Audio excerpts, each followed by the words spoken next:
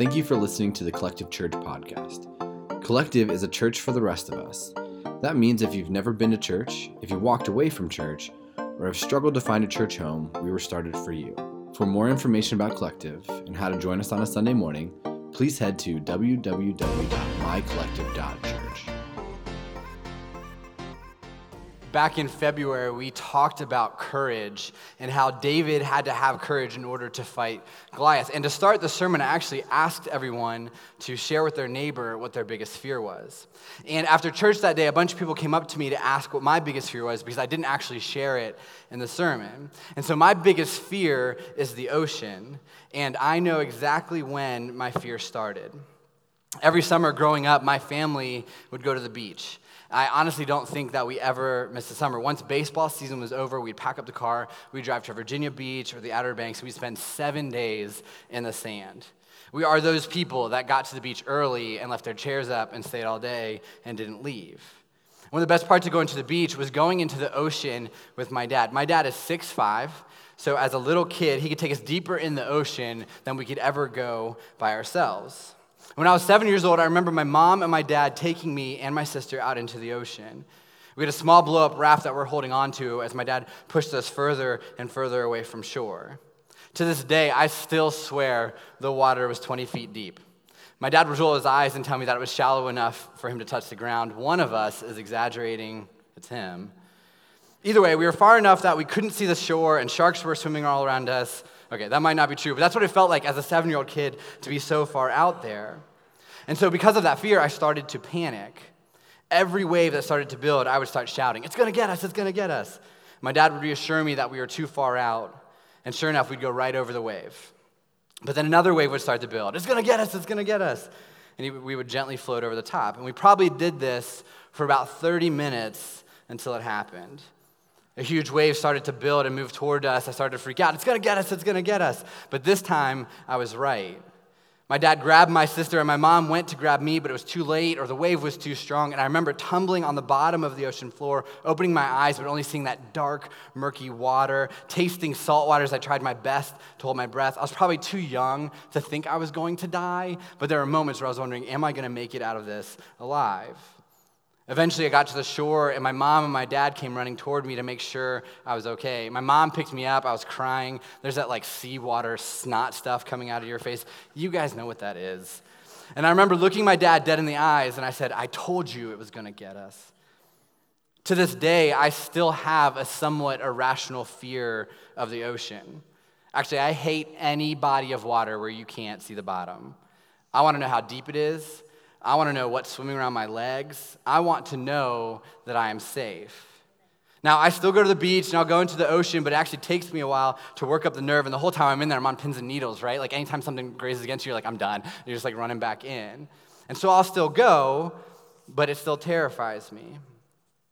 Today, we're in week 2 of our Crash the Chatterbox series. And this whole series is about the fact that we have a voice inside of our head. We have a chatterbox that's constantly running its mouth. It's relentless. And it's a voice of insecurity and fear and condemnation. And what we believe as Christians is that that voice comes from Satan. Jesus actually calls Satan the father of lies. And so one strategy that Satan uses is that he puts question marks where God puts periods in an attempt for us to question and manipulate and twist what God says about his purpose, what God says about his truth. And more importantly, he tries to twist what God says about us. And this leaves us with this insecurity and fear and discouragement and so much more. At the same time, Jesus promises that those who follow him will have another voice called the Advocate who will speak truth into our lives. And so we have a choice. Will you listen to the adversary or the advocate? And here's why that question matters. Because the voice you believe will determine the future that you experience. So when the chatterbox starts going, will you listen to the adversary whose goal is to kill, steal, and destroy? Or will you listen to the voice of God who sent his son to seek and save you so that you might have a life filled with grace, hope, love, and so much more? The second topic in this series is fear. Only we're not going to be talking about phobias. We're actually going to be going deeper than that. We're going to be talking about a 2-word question that the chatterbox loves to ask. In the book Crash the Chatterbox by Stephen Furtick, he writes that fear comes to us disguised as a two-word question. And those two words are what if? What if? I want to try something new, but I think, what if this doesn't work and I end up looking like a failure? I contemplate being vulnerable with my friends, but I think, what if they judge me and laugh at me and use my vulnerabilities against me? I need to correct somebody I lead because they messed up something, but I think, what if they point out the ways that I fall short and then they quit?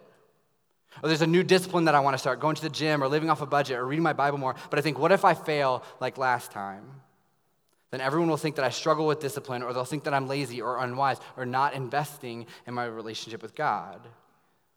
Then I know, for me at least, I go into this vicious cycle, and most of you do as well. You start thinking, what if I don't get offered the job? What if I do?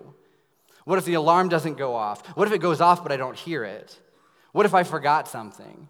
What if I remember but it's the wrong thing? What if I marry her and she's not the one? What if I marry her but after a few years I realize marriage wasn't for me? What if I don't like the church?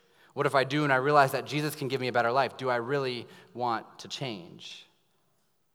And what these what ifs do is they create a black hole that consumes our peace of mind, and it reveals our fears. What if is a destructive question that's based on the fears that we have. And that fear leads to inaction. It becomes crippling. And so how do we overcome that fear? How do we not let the what ifs paralyze us into inaction?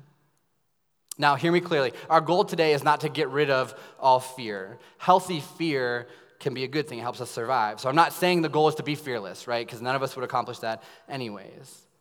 The goal is to silence the what-ifs that the chatterbox uses to force us into inaction.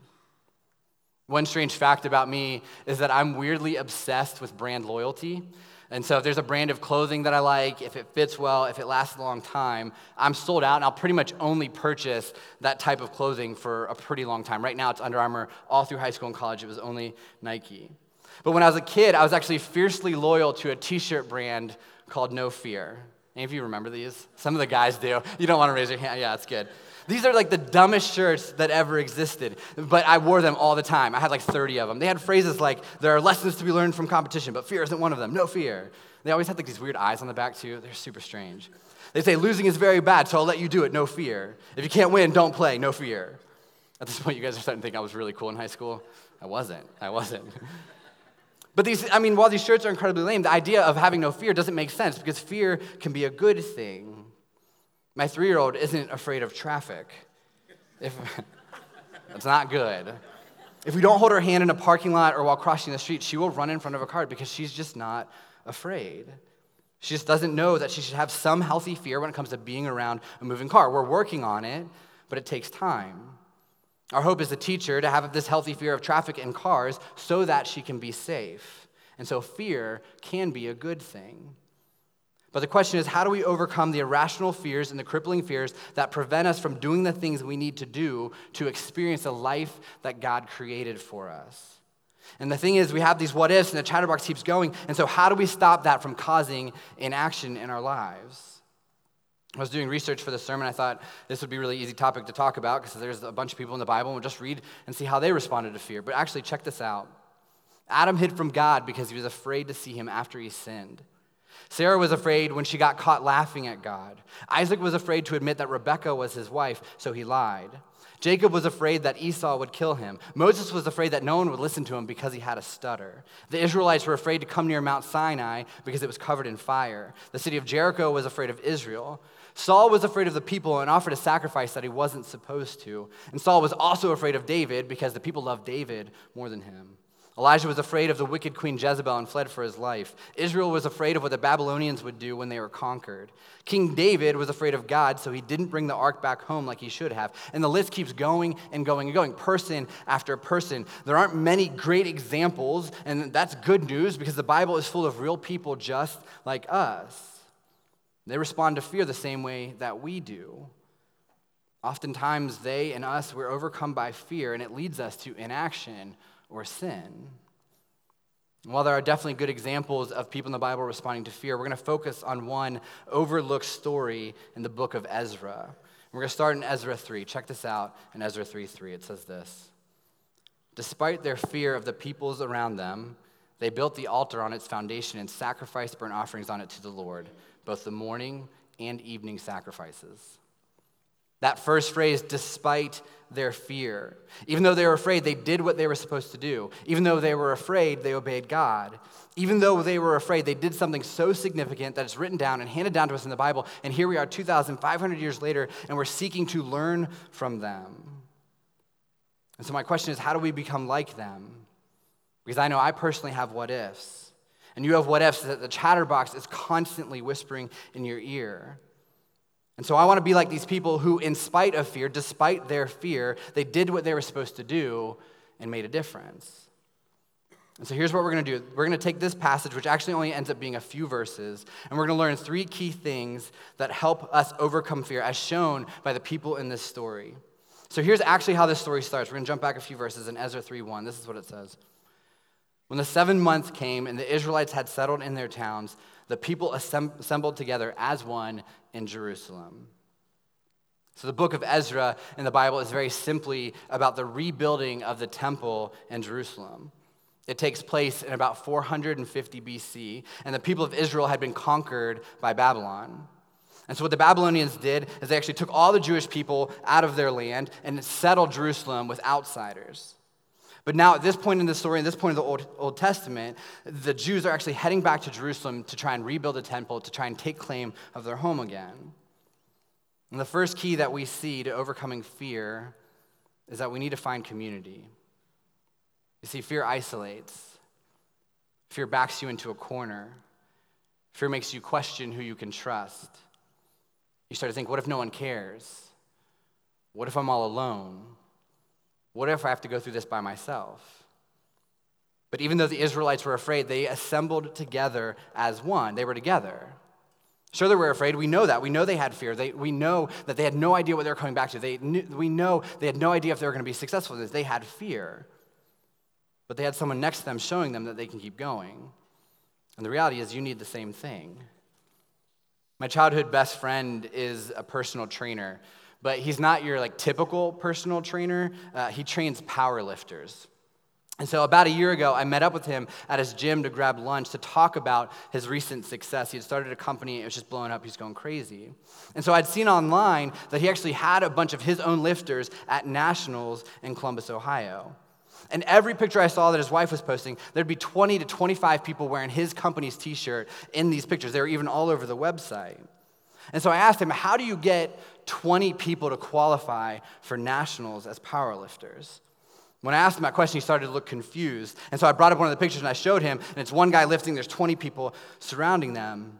We saw that picture, he chuckled, and he said that he actually only had 3 or 4 guys and girls qualify on the national level. But when they go to compete, they actually bring the whole group with them. He said he does that to show the less successful lifters what their goals are. He said the main benefit is for the lifters competing.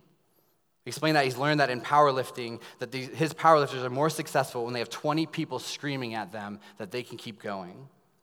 Because those people know the pain of trying to set a PR. They know what it's like to put in the work and to compete. They know what it's like to want to quit but keep pushing. And it helps the lifters know that they are not alone. That they have people standing behind them that are yelling, that understand the pain that they're feeling, that understand the frustration that they're feeling, and they're there to cheer them on. When you have other people with you with the same purpose, it's easier to keep going. That's why you need to find community. And to be honest, not just any community, you need to actually find Christian community, because the adversary is whispering what ifs in your ear. And if you don't have physical advocates cheering you on, it will be easier to give in to those fears. If you don't have people in your life right now that will fight with you and push you and champion you, you will give in to those what ifs. You will give in to your fear. Listen, I understand that some of you here have Christian community outside of Collective, and that's great. But if you don't have that, you need to have it, and you need to join one of our collectives. They're kicking back up in a few weeks, and they're full of people just like you. They have the same struggles, the same pain, the same fears. And the reality is you have a choice. We're not going to make you do it. You don't have to walk out and check off this box on the way out. You don't have to. It's up to you. But if you refuse to find it here, that's on you. But know what you're saying is that you don't want people to cheer you on. What you're saying is that you want to do this alone, that you don't want an advocate to speak into your life through other people, and you will eventually give in to the what ifs. The Bible talks about being surrounded by such a great cloud of witnesses that we press on. You don't have to do this alone. There are other people who are afraid that they don't know how to do this parenting thing. There are other people who are afraid to take on their addiction. There are other people who are afraid to take steps to trust God. You are not alone. The second key to overcoming fear is just do something. Just do something. Just do something to get started. In Ezra 3, the goal is to rebuild the temple. But they know that rebuilding the temple was a massive project. It took them years. It took them a very long time. People that started the project didn't actually complete it because they died before it got there. But do you know what they did? They started a little altar. They were afraid. It was overwhelming. So they got a small win to get them started. There's a really popular book called The Power of Habit. And it talks about how to stop bad habits and start creating good ones. And there's a phrase that's really important to this process. The book talks repeatedly about something called keystone habits. And keystone habits are things that when you start doing them, they unintentionally spill over and positively impact other aspects of your life. One of the biggest keystone habits for all people is exercise. If you start exercising, even if it's only one day a week, researchers have found out that you will start eating better, you are more productive at work, you smoke less, you show more patience, you use your credit cards less frequently, and you are less stressed. And here's the thing, researchers can't figure out why that happens. Because when they set out to study this, they went out to study people who exercise, not all the other aspects that spilled over into this keystone habit. Here are a few more. Families that habitually eat dinner together seem to raise children with better homework skills, higher grades, greater emotional control, and more confidence. And one more, you've probably seen this. There's a Navy general who talked about this. It was all over social media for the last few years. Making your bed every morning is correlated with higher productivity, a greater sense of well-being, and stronger skills of sticking with a budget. This is why at AA, if you go to one of their meetings, they don't tell you that you have to immediately stop drinking for the rest of your life. They say, go without drinking for one day, and then we'll move on from there. What they're saying is do something to get started. Start with one day. Jesus tells a story about this called the parable of the talents. And Jesus says that there's a master who has 3 servants. And the master's going out of town, so he brings his servants together and gives them some money, telling them to take care of it while he's gone. When the master returns, he calls the servants back together to give an account. And so the first guy comes up and says that he's doubled his money.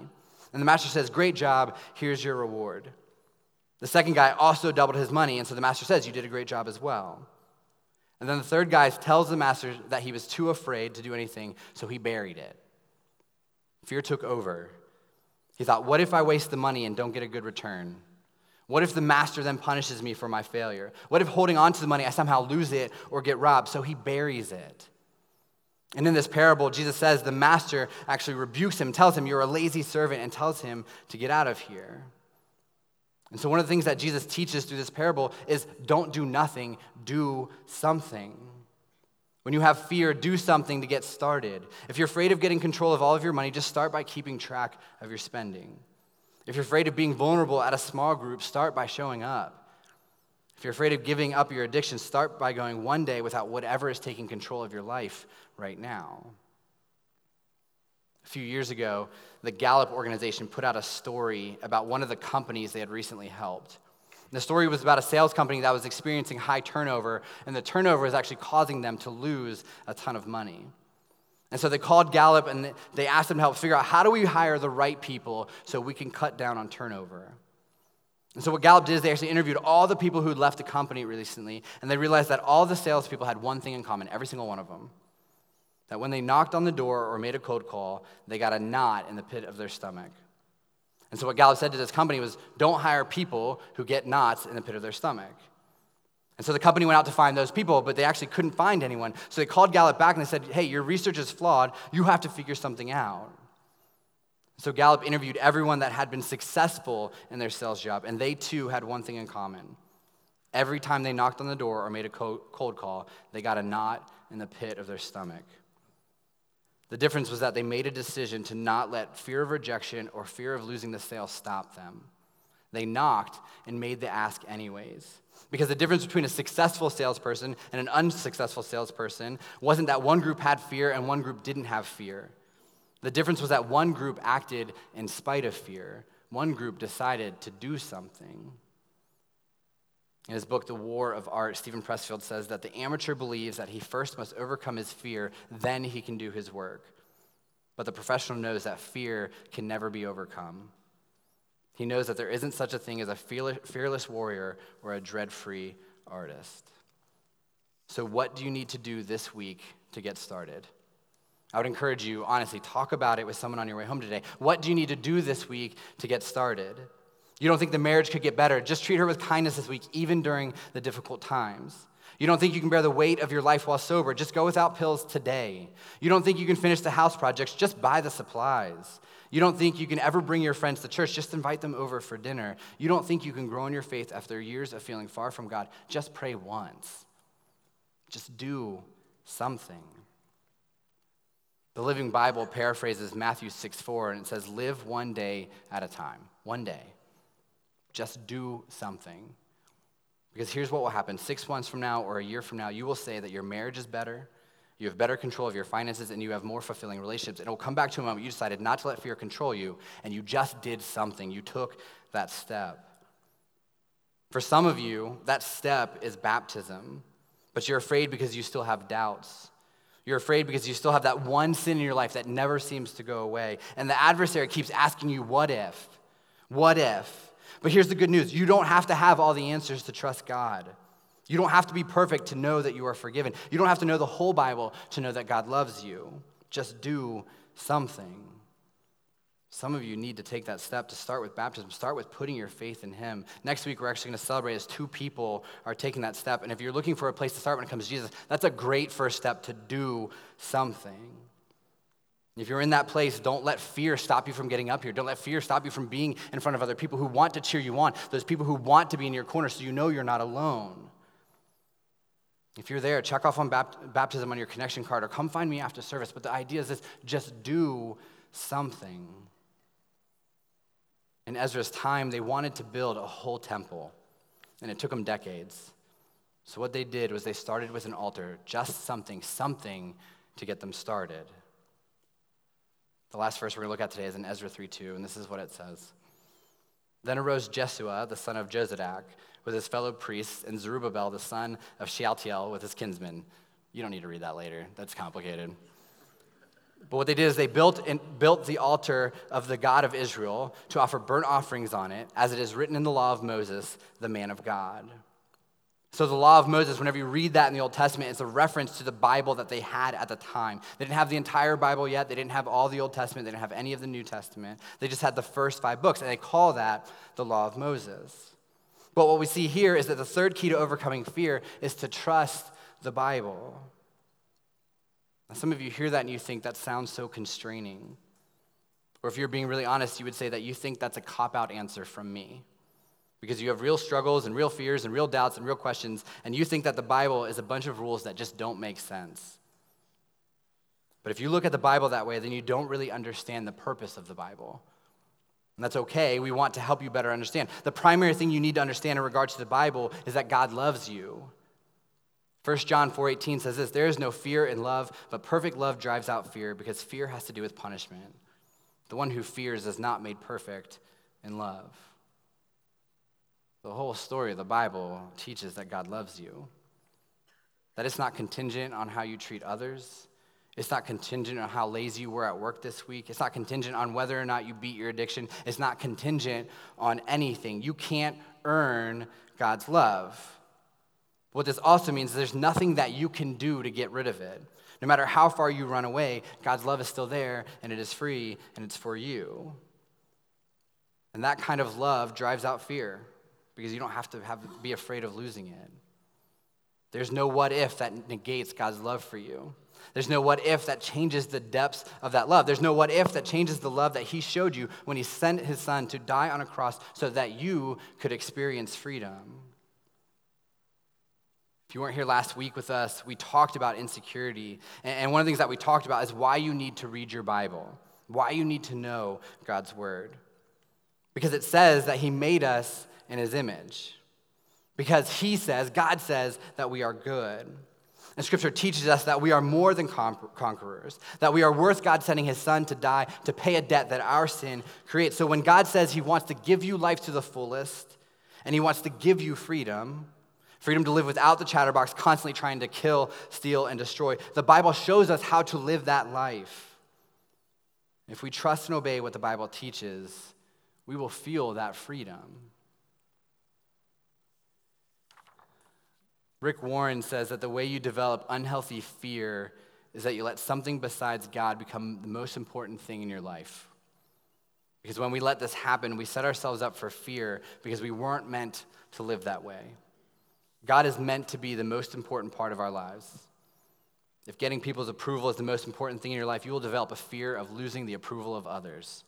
If money is the most important thing in your life, you will develop a fear of losing it all. If getting married is the most important thing in your life, you will develop a fear of remaining single, or you will get married and develop a fear of divorce. If success is the most important thing in your life, you will develop a fear of failure. Putting God second or third or fourth will only lead to fear. So what are you afraid of? Where do your what ifs come from? Is there something competing with God for attention in your life? The Bible teaches us that we are to cast all of our cares on him, and the reason why we do that is because he cares for you. Let God be God. Some of you right now need to resign as the GM of your own universe and let him do what he is supposed to do. Because as long as you try to be God, you will be filled with fear and worry, and the adversary will win. The chatterbox will win. Don't let fear dictate your direction in life. Let God set you free from that. So what if you fail? You get back up and you try again. What if it hurts? You aren't alone. What if you don't know where to start? Just do something. What if you feel lost? Well, God sent his son to seek and save you. What if you keep falling short? God's grace is free and it's unlimited. What if you no longer have to ask what if? You will experience freedom. Let's pray. God, thank you so much that, God, that we don't have to ask what if, that you show us how to break through that, how to get that voice, how to get that chatterbox to stop. God, I just pray this week that as we struggle with that, and that every single person here, if they're being honest, would say they hear that voice in the back of their head constantly. God, that this week we can learn from the story in Ezra, and we can learn from the Israelites, and God, that we can be together as one, that we can just do something, that we can take a step, that we have the courage to do that, and God, ultimately, that we trust what your word says in the Bible. God, I pray this week that we fight that chatterbox. God, whatever fear is dictating our life, whatever fear is defining the direction, God, ultimately, this is a week where we can break free from that. We can see what freedom feels like and see how good you are. God, thank you for the ways that you love us and care for us. We pray these things in your name. Amen.